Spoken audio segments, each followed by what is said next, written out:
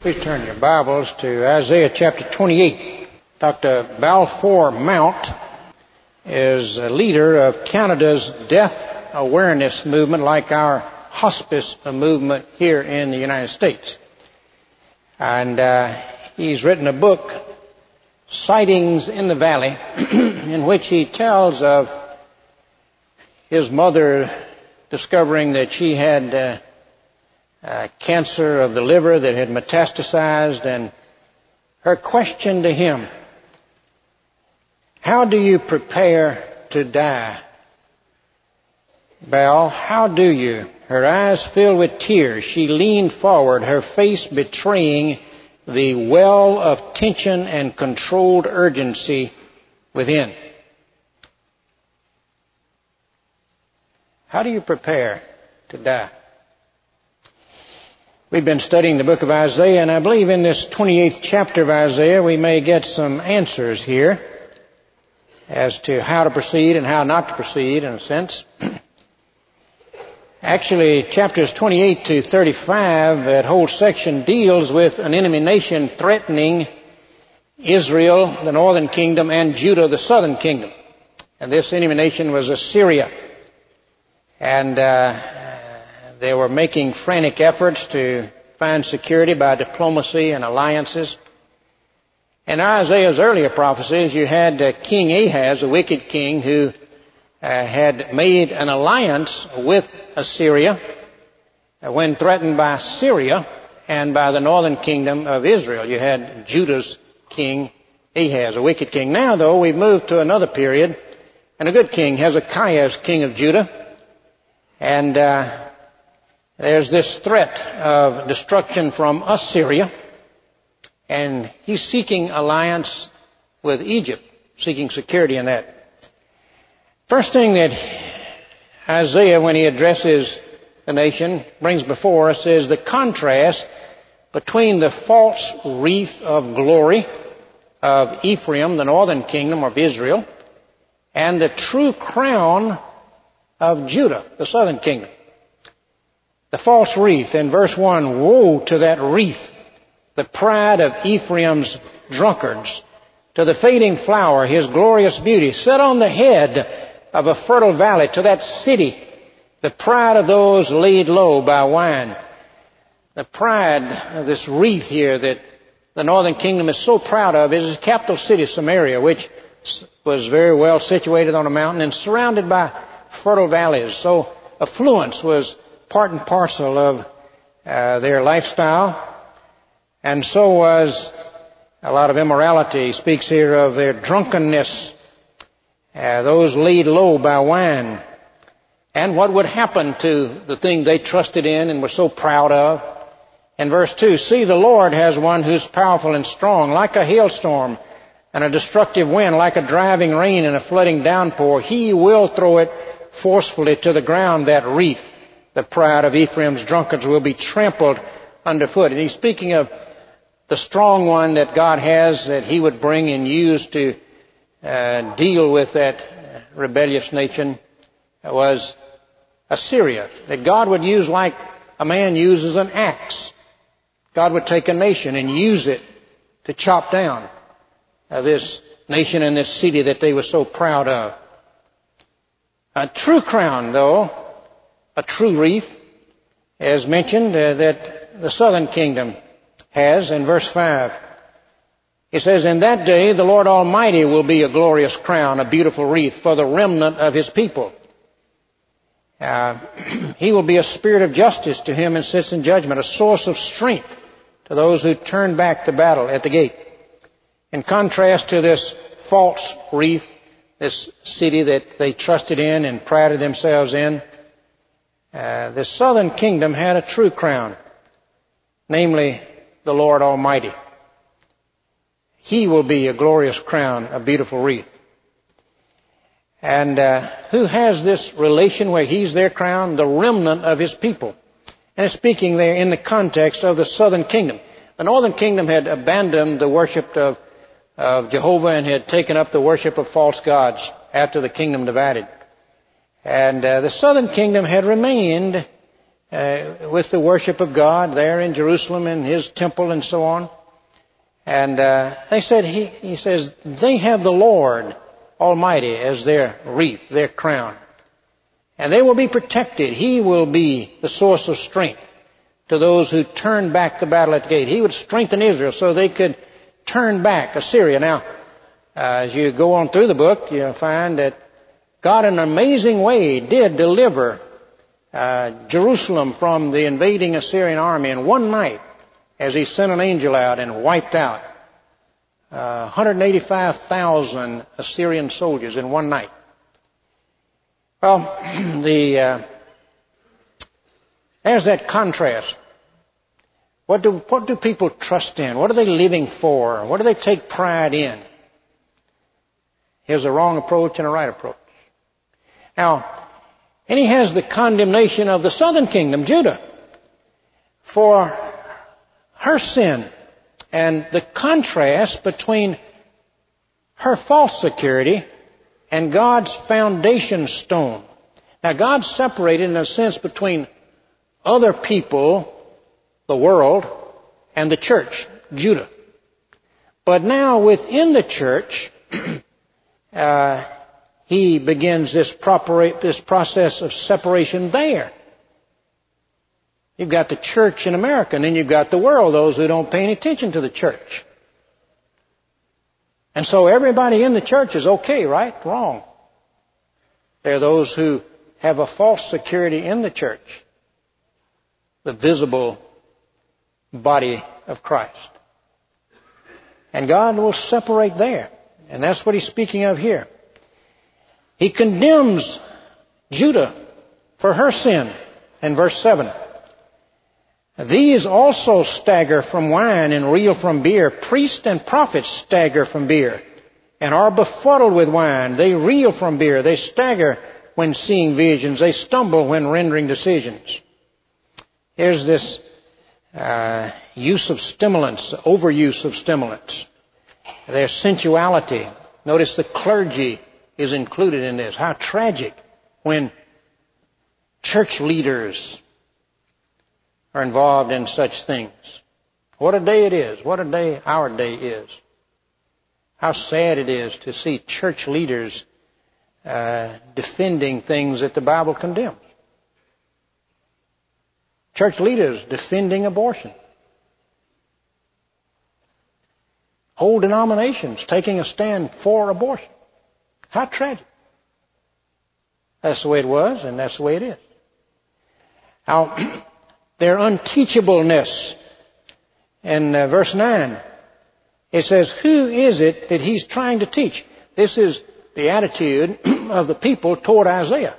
They mock Him. They mock Him. So who is He trying to teach?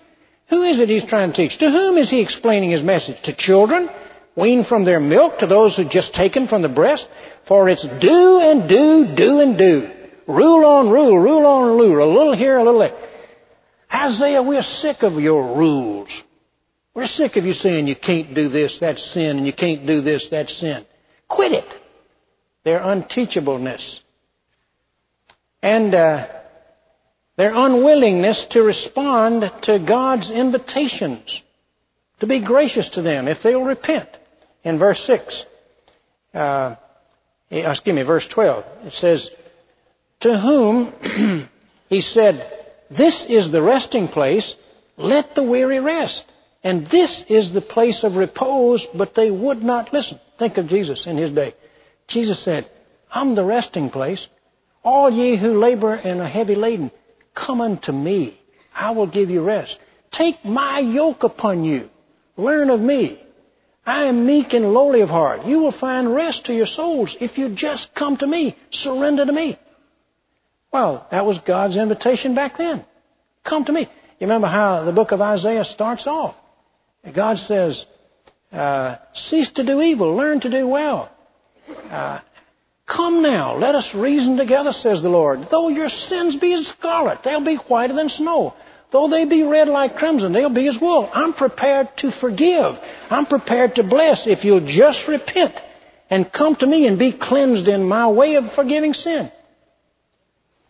But they refused His invitations. They would not listen. Some of you like that. Some of you have been in church all along, or you've heard the message. And think of how many in the church are like that. But even in this church, we have those like that. And your attitude has been, yes, I believe it's true. Yes, I need to really surrender my will to Christ, really turn and do His will, but not yet. Go, Spirit, go away. Come again another day. I was like that. I grew up in church. I believed it was true. But my attitude was not yet. Not yet, God. There's some things that I want to do. And those rules you made are pretty strict. And so I'm going to go to church and I'm going to have some connection. But God, I've got to live my life my way for a while. Just a little while. Think of the kids who grow up and go to school here. What happens if you go to a Christian school and you don't respond to the teaching? Remember earlier, Isaiah 6? Your heart gets hard and hard. If you don't respond to light, you get to where you can't see light. And then those who don't respond, they go away to college. And many of our kids, when I go away to college, they get right into the PCA ministry at Auburn or Alabama, or they get into the campus outreach or campus crusade or whatever. And boy, they're leaders in it. Praise God. But some go, and man, as soon as they're out of here, they're out of there. They're out of anything. And they're into everything. Why? Well, they believe Christianity is true, most of them. But they want to live their way for a while. And then they plan to get straight later on, after they've had a little fun. Well, notice the contrast between that portion of Judah's false security and God's foundation stone, where you have true security. In verse 15, it says, you boast. Here's her false security. You boast.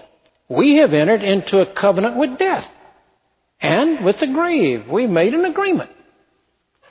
When an overwhelming scourge sweeps by, it cannot touch us. A covenant with death. We've entered into a covenant with death. With the grave we made an agreement. Now, it's not that was actually their language. They wouldn't just say that. But that was really their attitude of heart. They felt like, I can live my life my way and not surrender to God for a while, and death's not going to come my way. I've got an arrangement here. I'll tell death when to come. Death's not going to catch me off guard. So they felt secure in this way of living. I'm not really running any risk of dying unexpectedly and going to hell. That was my attitude. Never occurred to me that I would die and go to hell when I was living like that. I was a Navy fighter pilot. I would fly off aircraft carriers, and you've heard my stories, man. I mean, I'd face death frequently, and a friend would be killed. But I never thought death would come my way. And I might go to hell forever. Never really seriously thought that. Nor did these people. I'll tell death when to come. I have an agreement with death. Whew. Man. How is it that millions who believe Christianity is true don't make that commitment? They have this same false attitude. They wouldn't verbalize it, but that's what they really have. And what was it based on? Verse 15, the last part. We have made a lie our refuge and falsehood our hiding place. It was based on a lie. It was false. They did not have a covenant with death. God's foundation stone. verse 16. Here's the true foundation. That's a false foundation. Here's the true foundation. Verse 16. So this is what the sovereign Lord says. See, I lay a stone in Zion. Zion was his people. And that's the mountain that Jerusalem is on. I'll lay a stone there that you can build on. Here's a solid foundation. I'll lay a stone in Zion, a tested stone, a precious cornerstone for a sure foundation. The one who trusts will never be dismayed. Now what is that stone? In 1 Peter chapter 2, verse 6, Peter quotes this verse. He said it's the Lord Jesus Christ. He's the stone. And he puts it like this. He says, for in Scripture it says, see, I lay a stone in Zion, a chosen and precious cornerstone, and the one who trusts in him will never be put to shame. And he says, now to you who believe, this stone is precious. But to you who do not believe, he says, so and so. Speaking of Jesus Christ. You stand on that stone when you have true faith in Jesus Christ. The doctor whose mother says, how do you prepare for death? He starts writing her a letter each day, explaining about Christianity and the sure foundation. And he gets to Abraham offering Isaac on the altar. And as they approach the altar, and Isaac's carrying the wood, he says, Daddy, he says, here's the wood and here's the fire, but where's the lamb? And here's Abraham going to offer his son, and he doesn't know what to say. And he says, well, son, the Lord himself will provide a lamb. And of course, God did. In the thicket, but the real lamb was Jesus Christ. That God would provide as he sent his own son to become man and take your sin and my sin and Isaac's sins and Abraham's sin and pay in full for it. And then God says, come unto me and I will give you rest. I'll forgive. I'll adopt. I'll empower. Come unto me. That's the foundation stone. When you surrender, take my yoke upon you. When you surrender to a master and when you trust a Savior, and you don't trust anything else as your approach to God except Jesus Christ. That's the stone. That's the precious cornerstone for a sure foundation. The one who trusts will never be dismayed. Now, Peter quotes a second prophecy about that stone. It says, to you who believe the stone is precious, but to those who do not believe, and then he quotes Psalm 118, where it says, the stone that the builders rejected, the same is made the head of the corner. Jesus quoted that verse to the religious leaders who rejected him. He said, haven't you ever read that? The stone that the builders rejected, the same has become the head of the corner. He was the stone. They would reject him. They would kill him. All of that was according to God's plan, but they would kill him.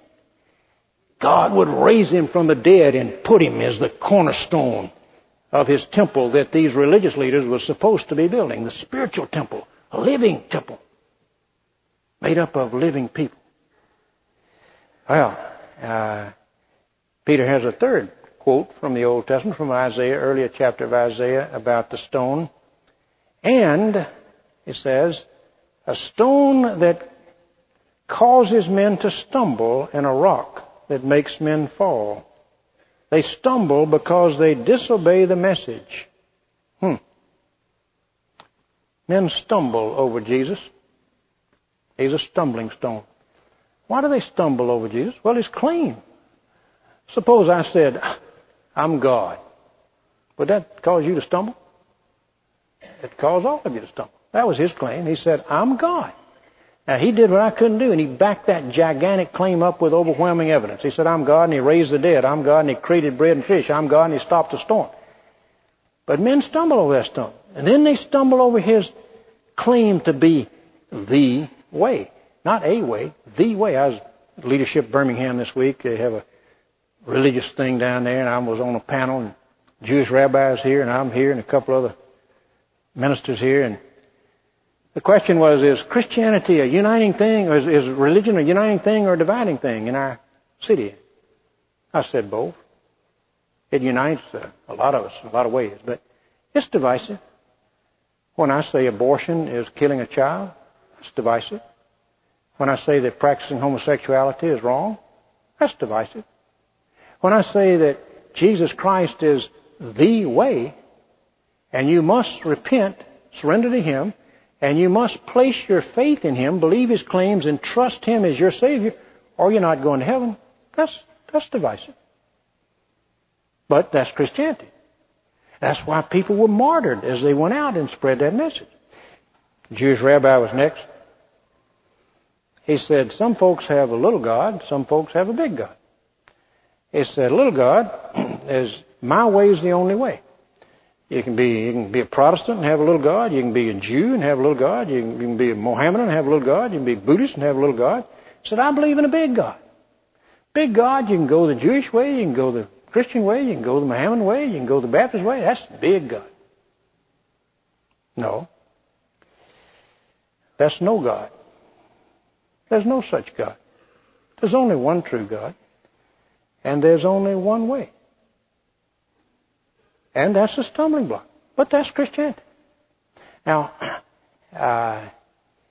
here's this foundation stone. If there was any other way, God wouldn't have put His Son through this. You make a mockery of the atonement. You make a mockery of the death of the Son of God if you say there's any other way. It wasn't needed that He die and undergo the punishment for our sins on the cross if there was any other way. Now, you have the description of those who build on it. It says, the one who trusts in Him will never be dismayed. They've got a solid foundation. They are forgiven. They will be kept. When everything else begins to crumble that people live for and trust in, they will have a solid foundation. Now, the consequences to Judah when God's judgment falls, and to those in the church when God's judgment falls, who have no real difference in their life between them and the world except they go to church and they do a few religious activities. What's the consequence? Well, verse 17, he says, I will make justice the measuring line and righteousness the plumb line. Hail will sweep away your refuge, the lie, and water will overflow your hiding place. Here's the destruction of the false refuge. If you profess to be a Christian, but there's no difference in your life, you're living basically like the non-Christian, then when God's judgment falls, when that plumb line of righteousness tries your life, it won't measure up. Faith without works, faith that doesn't result in a changed life, not a perfect life, but a different life, so that the trend of your life is one of obedience to God, and you're grieved when you disobey, and you make progress in obeying. If you can't measure up to that. Remember, Jesus said at the final judgment, He said to those on His right hand, come ye blessed, inherit the kingdom prepared to you from the foundation of the earth. For I was a hungered, you gave me to eat. I was thirsty, you gave me to drink. I was in prison, you visited me. Concern for your fellow man is the evidence of the validity of your faith. Not saved by good works, but good works evidence the genuineness of our salvation. Now, he speaks of the consequences, the destruction of their false refuge, the disannulment of their covenant with death. In verse 18, your covenant with death will be annulled. Your agreement with the grave will not stand. God says, I'll tell death when to come to you. You think you have a covenant with death, I cancel it, and I will tell it when to come to you. The designation of God's action here. Look at verse 21. He says, the Lord will rise up as He did at Mount Perazim. He will rouse Himself as He did at the Valley of Gibeon, and to do His work, His strange work, and perform His task, His alien task. Why is it called strange work when God does this? It's not strange work when God deals with the world. They're at enmity with Him. They're in open rebellion. But when He deals with the church, He seems to be destroying the very thing He built. But see, He's dealing here with not separating the chaff from the wheat, but separating the tares from the wheat, the imitation wheat from the real wheat. That's what happens in the church. Well, notice the counsel, verse 22. Now stop your mocking. Verse 23, listen and hear my voice. Pay attention and hear what I say. Build on the true foundation. Don't trust in anything except Jesus Christ and walk with Him. What are you building on? Do you have a false covenant with death, willing to risk hell? Your covenant, if it's like that, will be disannulled. What are you living for? Dr. Mound, in his letters to his mother, he wraps it all up, and she becomes confident of her salvation in the process, and he wraps it up kind of like this. Where's it at? What's it all about? What are you living for? When the chips are down, what makes you run? The answers are unhesitating. They come from all around. What, to make it to the top, to be the best, to have the ultimate turn on, man, be stoned out of my mind. Why, to double my sales in the eastern provinces. Some of you live in for that. To double my sales. To own a bigger. To have relief from pain. To be recognized. To enjoy myself. And you, sir, what about you? To feed the hungry. Give drink to the thirsty. Welcome the stranger. Clothe the naked. Visit the sick and in prison. You're kidding. No. Enter by the narrow gate. For the gate is wide and the way is easy that leads to destruction. And those who enter in by it are many. But the gate is narrow and the way is hard that leads to life. Few there be that go in thereat. How can you know where you are? Here's the question. Is Jesus Christ precious to you? Can you say, I count all things but lost for the knowledge of Christ? I'd be willing to sacrifice everything else in life. I don't live for it. I live for Him. And if you have that foundation, you want others to have it. And we're back to the Jesus Video Project and EE and every other way we know how to reach out. And we commit ourselves to that also, to help others get on this foundation. Let us pray. Could be that you're here and you're on the foundation. Great change has come in your life. Surely we want to reach out to others. Commit yourself to that. It could be that you're here and you're not on the foundation. You realize you have been building with the idea that you have a covenant with death. That you can tell death when to come. And you realize the folly of that. You're willing to change. You want to be on the true foundation today. Pray in your heart like this. Lord Jesus, thank you for showing me what a refuge of lies I've built on. Lord, I surrender to you. I come to you. And I trust you to forgive me as a gift. Come into my life. Amen.